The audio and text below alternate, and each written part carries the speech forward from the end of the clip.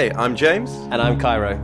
And this is Who Cares Wins, the podcast sharing inspirational stories about people who are caring for someone they love. Each week we're joined by a new guest who shares their story, and we try to do it with a smile on our face, but we never shy away from some of the darker moments. And if you find these stories helpful, please do subscribe to them and rate the podcast on your podcast provider. It makes a huge difference in helping us share these stories with people who are often feeling alone. Right, James, let's get on with the show.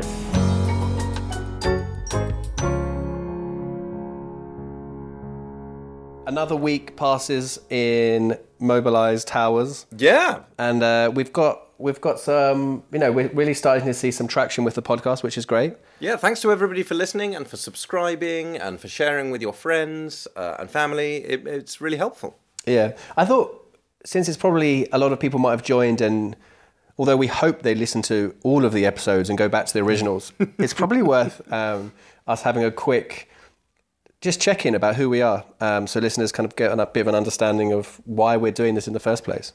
That's a good shout. So Mobilise is a company that we've started, which is a social venture looking to use technology to help informal carers and people who are looking after someone they love around the UK. There's 8 million people who are doing that at the moment. And you have a particular reason to be interested in doing this? Yeah, for sure. My mum is not very well. She has both physical and mental difficulties.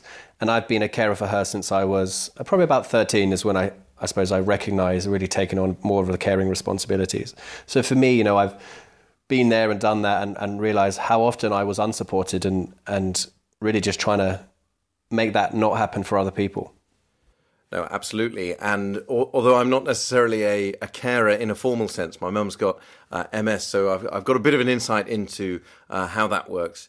And I think the real important thing for us in terms of this podcast is that we're able to share the stories of people around the country, because there's a lot of evidence that says knowing that you're not alone when you're struggling in a caring role is so important and makes a huge impact. So that's why we share these stories. Yeah, for sure. I think hearing people who are in similar situations can be so powerful. And actually, there are a lot of people who aren't, the usual type of carer. We've talked about whether you're a carer or not. And I suppose I'm more of a classic type of carer, but you probably are a slightly different one. Yeah, it's a difference between being a carer or having care responsibilities, right? So sure. often it's not necessarily what is portrayed in the media. And I think there's a really good example of that in Laura, who I spoke to the other week. Laura is the legend who sets up the recording studio for when we do these podcasts. And just the other week, she was asking what we're talking about, and I explained the idea of the Who Cares Wins podcast. And she started reflecting on her own experiences. So we asked if she'd be willing to share them. Yeah, fantastic. Let's hear from her. Let's do it.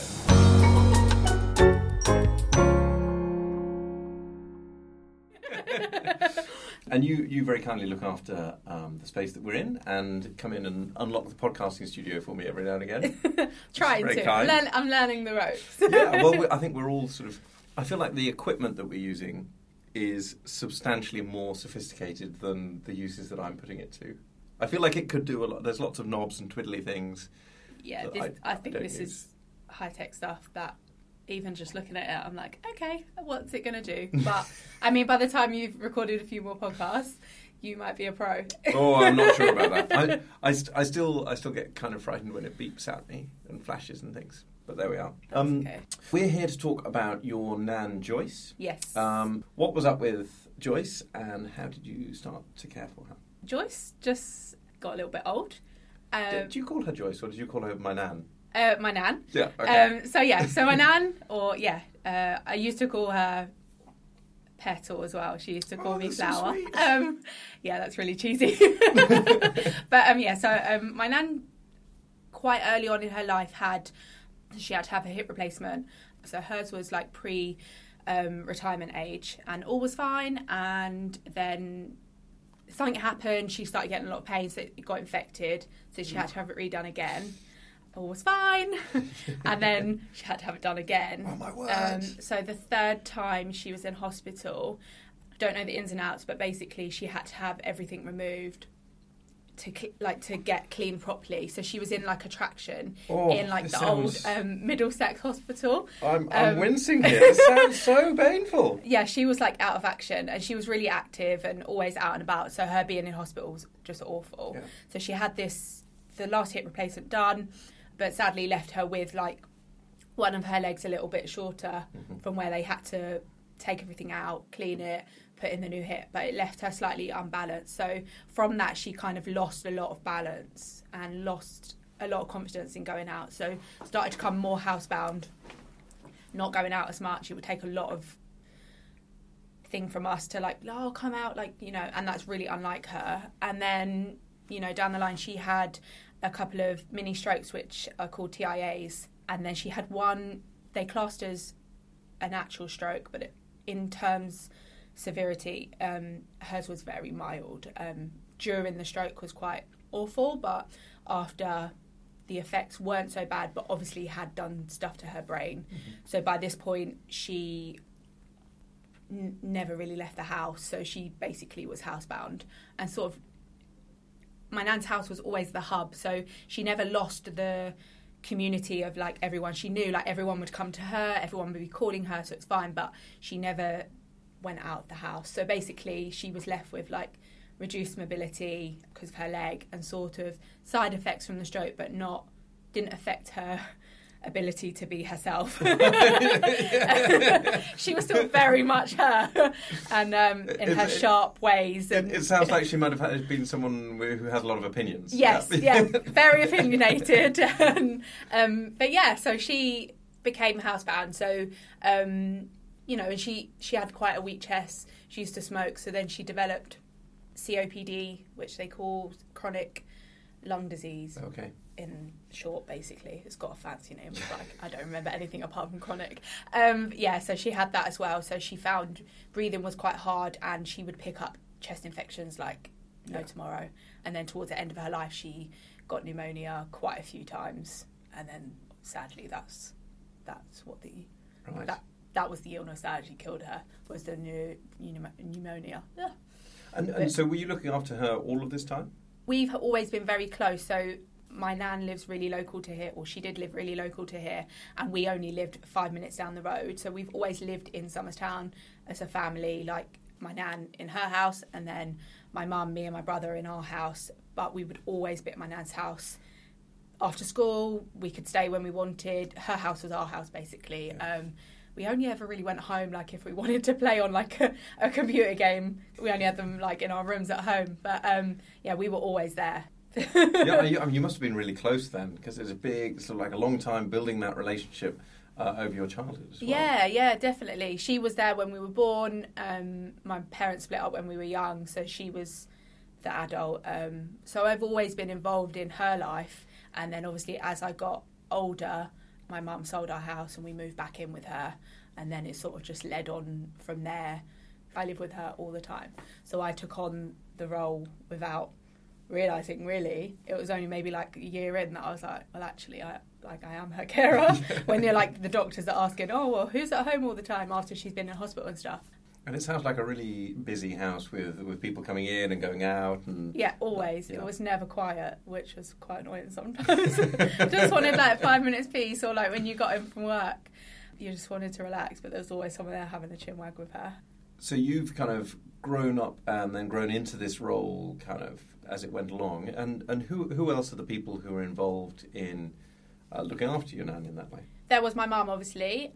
They were very close. So my mum has always looked after her as such. They looked after each other. She looked after my mum looked after her.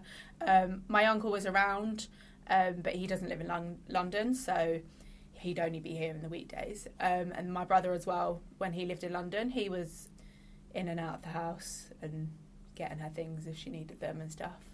So it feels like a real team effort then from everybody around. Yeah, definitely. And I think that really helps when it's left to one person. I think you do... Like, you think, oh, it's just me, like, I'm the only person. If I'm not around, what's she going to do? Or that kind of thing. But, I mean, you just get by and you just do it, because you wouldn't leave her not with any help. So. And did it change your relationship at all? I mean, you were obviously already really close, but as you started to take on, if you like, the primary carer role, because you were there most of the time, did that change the relationship that you had with her? I think a little bit, yes. Only because of frustration, because she would sort of be like, oh, well, I don't want to make you go out and do this. You're already doing this for me. But we still had fun and didn't really see it as, like, I don't know. Yeah, I don't think it massively did. But there were times when I was just like, oh my God, like, you're testing me today. In my head thinking, you are testing me today. Like, and I'd be like, right, I'm going out. And I'd just pop out for a bit and then come back. But I think because it was, in the end, it was just both of us in the house quite a lot of the time. It's just normal to sort of have little clashes and wind each other up, and I knew how to wind her up and she knew how to wind me up. Well, when I'm looking after my parents' dog, we also have disagreements like yeah. that. So it's just sharing the same space for a lot of time. Yeah, definitely. Yeah. Was part of your role to coordinate all of that, almost like an air traffic controller, making sure that someone comes in at various times? Yeah, I think so. I think like that after the times that she spent in hospital, that was really stressful. Like when you're older and you're not as mobile, they like have a 6-week package. I can't remember the names of it, but because it was quite a few years ago. But organising that to come in and having to like fight your battle with, you know, the hospital saying no, like that's not what we want. Like this is what she needs. I'm around here, and trying to like communicate between different people was quite tricky. Everyone just did their bit. Like, obviously, I was there all the time and it always fell on me. But there were people that I could call if I really needed to go out and wasn't going to be around. Like, could you go and have dinner with her tonight? Like, or I'd sort her dinner out and say, oh, could you pop in like an hour? Or could you phone her in an hour just to make sure she's okay and whatnot? Yeah, you mentioned kind of being her champion and going out on her behalf in hospitals and with doctors and so on. Where did you learn all of the things that needed to be done? Because the health service and all of that stuff is quite complex, right? So complex. And it's a case-by-case situation. So basically, when she ended up in hospital after the strokes, like we knew that she is going to need a bit more help this time. And after the first time it happened, she had a carer for like an hour in the morning, like when everyone's gone to work, just so that she had a bit of independence. So we really fought for that after the last time she come out after the stroke, and then times after when she had the pneumonia. They were trying to say, no, we've changed companies that we employ carers from, and we were like, well, it's not our fault that she's ended up back in hospital, and you're trying to put this 6 week, we want the carer she's used to. Like, it's not fair. Like, why should she then have to get to know somebody else? She's comfortable with this lady who was amazing, and my mum, she was very able to get her point across, and she's like, I have a relationship with her, and you're going to lose her a job. My nan cared more about this carer having a job than actually her coming to like help her, and it was her right to have a carer, and for 1 hour a day is really not a lot. Some people need it a lot more, and we wasn't asking for that. We was just like, no, all the other times we don't need, we will make it work if you just promise that we can have her. And we did in the end, thankfully. So did you find that it had an impact on your kind of wider life, so your social life, kind of college and various things? Yeah, definitely, because I wouldn't want her to leave her at home like on her own for hours. I'd always make sure she had food.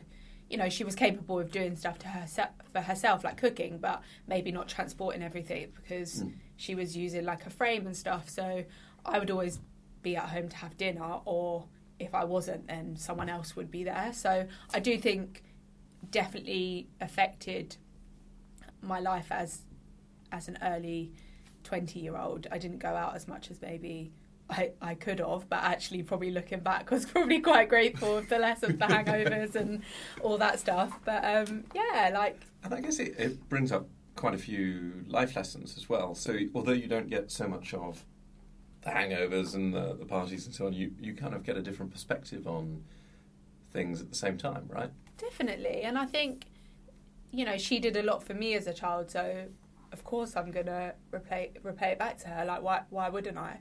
I think you just do it. Like, you don't think anything of it. And now looking back, I'm glad I did.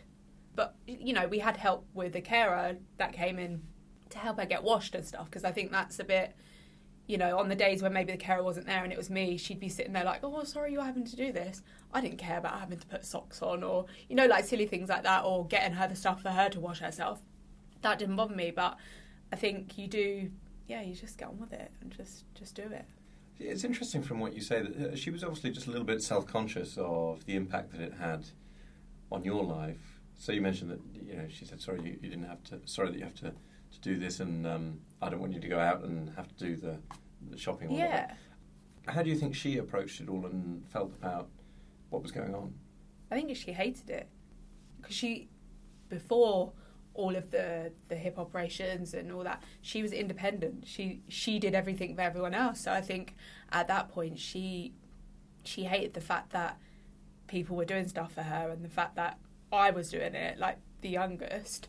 But you know, it's life. Like, I think you grow up knowing that you're going to have to care for somebody, whether it be partner, mum, dad, like any other relative, friend even, like that just needs a bit of support. Like, I feel like personally, I think I have that expectation that you're going to have to do it at some point.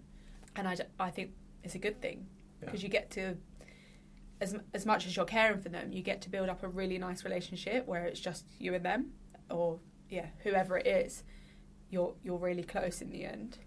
I can really tell from the way that you're talking that you got really close. Yeah, really close. I don't want to cry. But, well, don't worry, you can cry if you want to. There's no judgment here.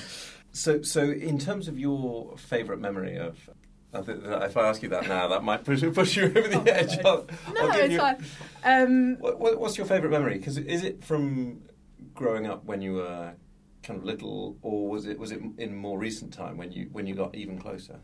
I think there's loads of memories.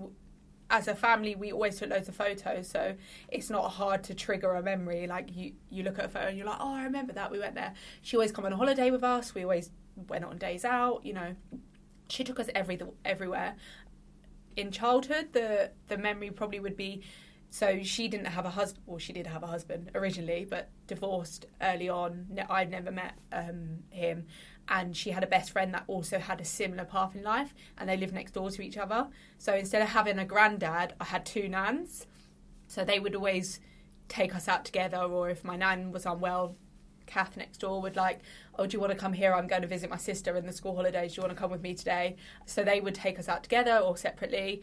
We always used to go down to St James's Park and feed the pigeons, which, when I look back, is horrific. Like, all these pigeons around us. Oh, it's disgusting. But, so we used to just do nice things like that. And then, like, me and my brother always used to stay on the weekends without fail. We'd always choose to stay.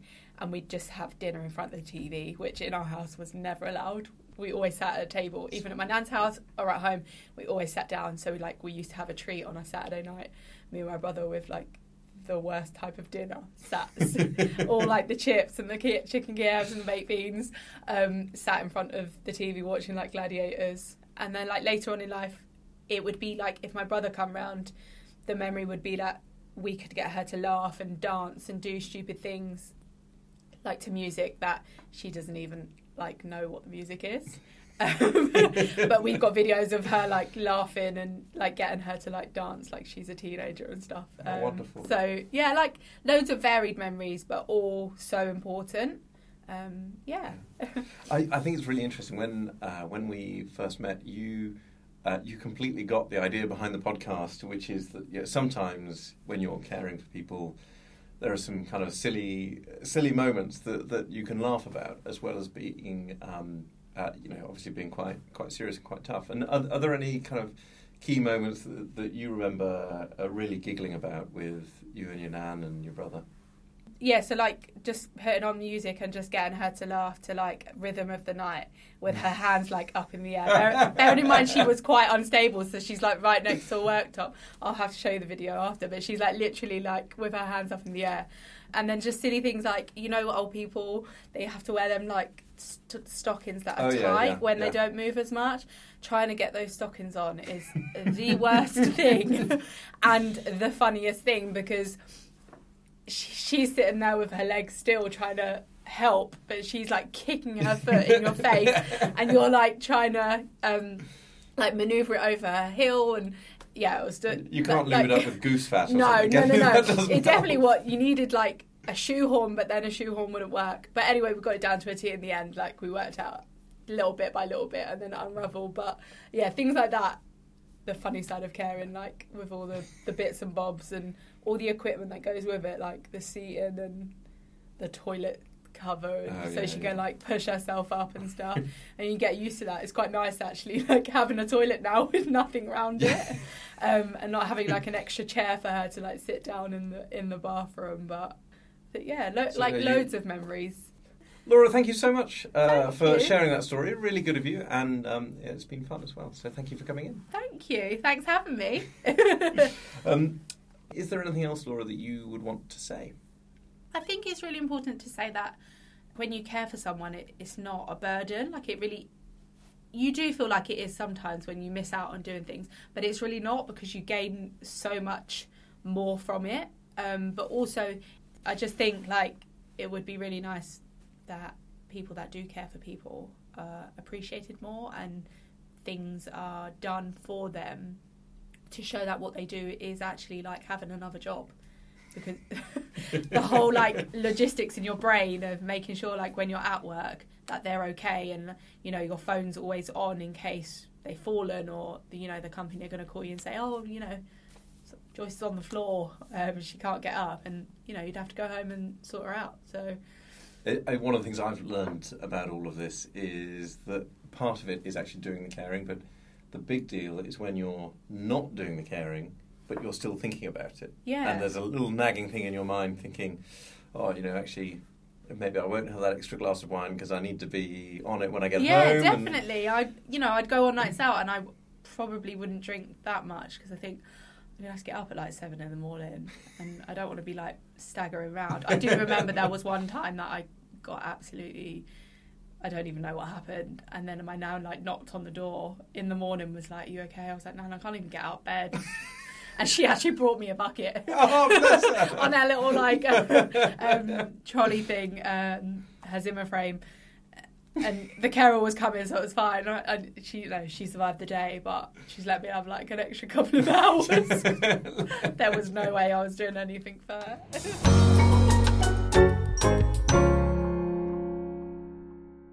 So there we go, Cairo. So it's interesting that Laura is, like you, a millennial, a young adult who's got a caring role. Did any of that chime with you? For sure. When she was talking about getting kicked in the face, I too have been kicked in the face putting on a pair of compression socks. And they're not designed. I think they're designed for the person to put them on themselves. I haven't got kids, so putting on socks for someone else was a technique that I hadn't mastered. And yeah, definitely had a bit of a bruising afterwards.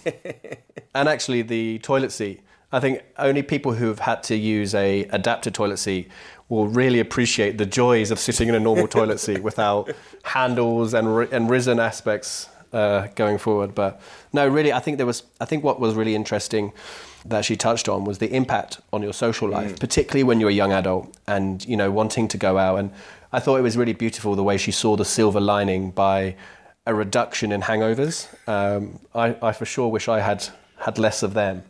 But, that at that age when you're kind of becoming the person you want to be, it's all about your identity and growing. To have those additional responsibilities really can take its toll. It's interesting because I'm sure that that's the case for Laura, and that it's been challenges in various ways. But she's really keen to make sure that she sees it in a positive way. And that she doesn't dwell on those challenges and looks at it as, very similar to what David was saying in the previous episode, that this is a natural part of growing up and being a human, and that actually, instead of seeing it as an extra burden that's put on her, more seeing it as, okay, this is when I do that. This is the moment. I'm going to do it at some point in my life, and for me, that's going to happen now. I thought that was a really interesting perspective. Yeah, no, I think I agree, but I suppose part of me wonders whether everyone does think it's part of the expectation.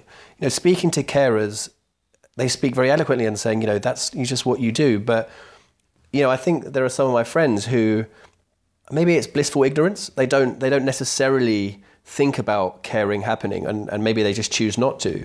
But I think it's really only those people who've had to go through a kind of caring experience who recognises it. I don't know if it is a universally recognised, but I don't know, maybe I'm wrong. Well, it's certainly not talked about, is it? And in the way that everybody talks about having kids and when you plan for that and so on, it's certainly not a thing that we kind of share around a pub table or whatever. When are you thinking of starting to look after your parents or whatever it might be? I think most of the jokes are about how soon can we afford to send them into a caring home so we can get rid of them. But that's it suddenly becomes a bit more real when you realise, wow, it's actually not that. That's quite a tragic thing to think about. Oh, indeed. Now, it's interesting. I think this is now the third episode that we've had in a row where we've referenced TIAs, the mild strokes. I don't know what TIA stands for, but it seems to be a real theme of almost the first big moment when caring responsibilities are kind of cranked up is a moment when there's a mild stroke. And I wonder whether that is something that we ought to think about. So my mum's had 3 major strokes and countless TIAs over the years, and I think it's been really interesting how in so many of the stories it's come up again. Definitely the TIAs were acted as a kind of early warning sign for us. Yeah, I was surprised. So I went and did a bit of research, and there are 1.2 million stroke survivors in the UK, and someone has a stroke every 5 minutes. That just felt crazy. Every 5 minutes. So I think we should celebrate that the improvement in kind of healthcare means there are a lot more survivors of strokes than there used to be. But it really does, and I think largely because it affects mobility. Often stroke victims, particularly of those major strokes, suffer some type of impact on their mobility. And I think Laura kind of mentioned a bit how when her nan lost her mobility and her independence, that really started a slow decline. Yeah, and part of that, which I thought was really impressive, was how the family and friends and community were absolutely determined that her nan wasn't going to become isolated and that they were going to still make sure that the fun and the games and all of that came to her, which it's such a powerful thing, isn't it? And for sure, the image of her nan on her Zimmer frame with the bucket, I was absolutely made me laugh so much, because it was funny because it was her being a nan still, which I'm sure she probably struggled with the bucket, but it's exactly what she wanted to have done. She would have wanted to be there to give her granddaughter a bucket so that she could very graciously... It made me wonder whether we were going to slip into a sitcom territory there, actually. Exactly. That kind of thing. Now, one other thing that I wanted to ask you about is that we had a bit of a conversation about kind of fighting the battle with hospitals and GPs, and I know that that's something that you're really passionate about. What do you think is actually a helpful way of approaching all of that? Yeah, I think being interested in and just knowing the impact is different things. I mean, some of the absolute dread you have in having to deal with some of these organisations, and I won't mention any by name, but it's often the fact that you have to repeat the same things to about 30 different people. Every time you're put through to a different telephone line, you have to start completely again from scratch, and it's just so incredibly frustrating. There are definitely a few things that really worked for me. Informing my GP that I was a carer and there was a carer responsibility really helped. You get 2 GP appointments back to back, which just gives you an extra 15 minutes in there, which can be really, really beneficial. But so much of it is just not getting frustrated with the system. I don't think there's an easy way of navigating an incredibly complex system, but it can be so infuriating. And often just endless. So, I mean, I wish we had some, perfect advice that makes the whole thing easier. But I suppose one of the things that we are trying to mobilize is to understand what lies ahead. And I think often we don't know what's coming next. So actually, speaking to other carers who've gone through a similar situation was often one of the most useful things, because they gave you those insights which you needed to really understand the system and know the best way to play it effectively.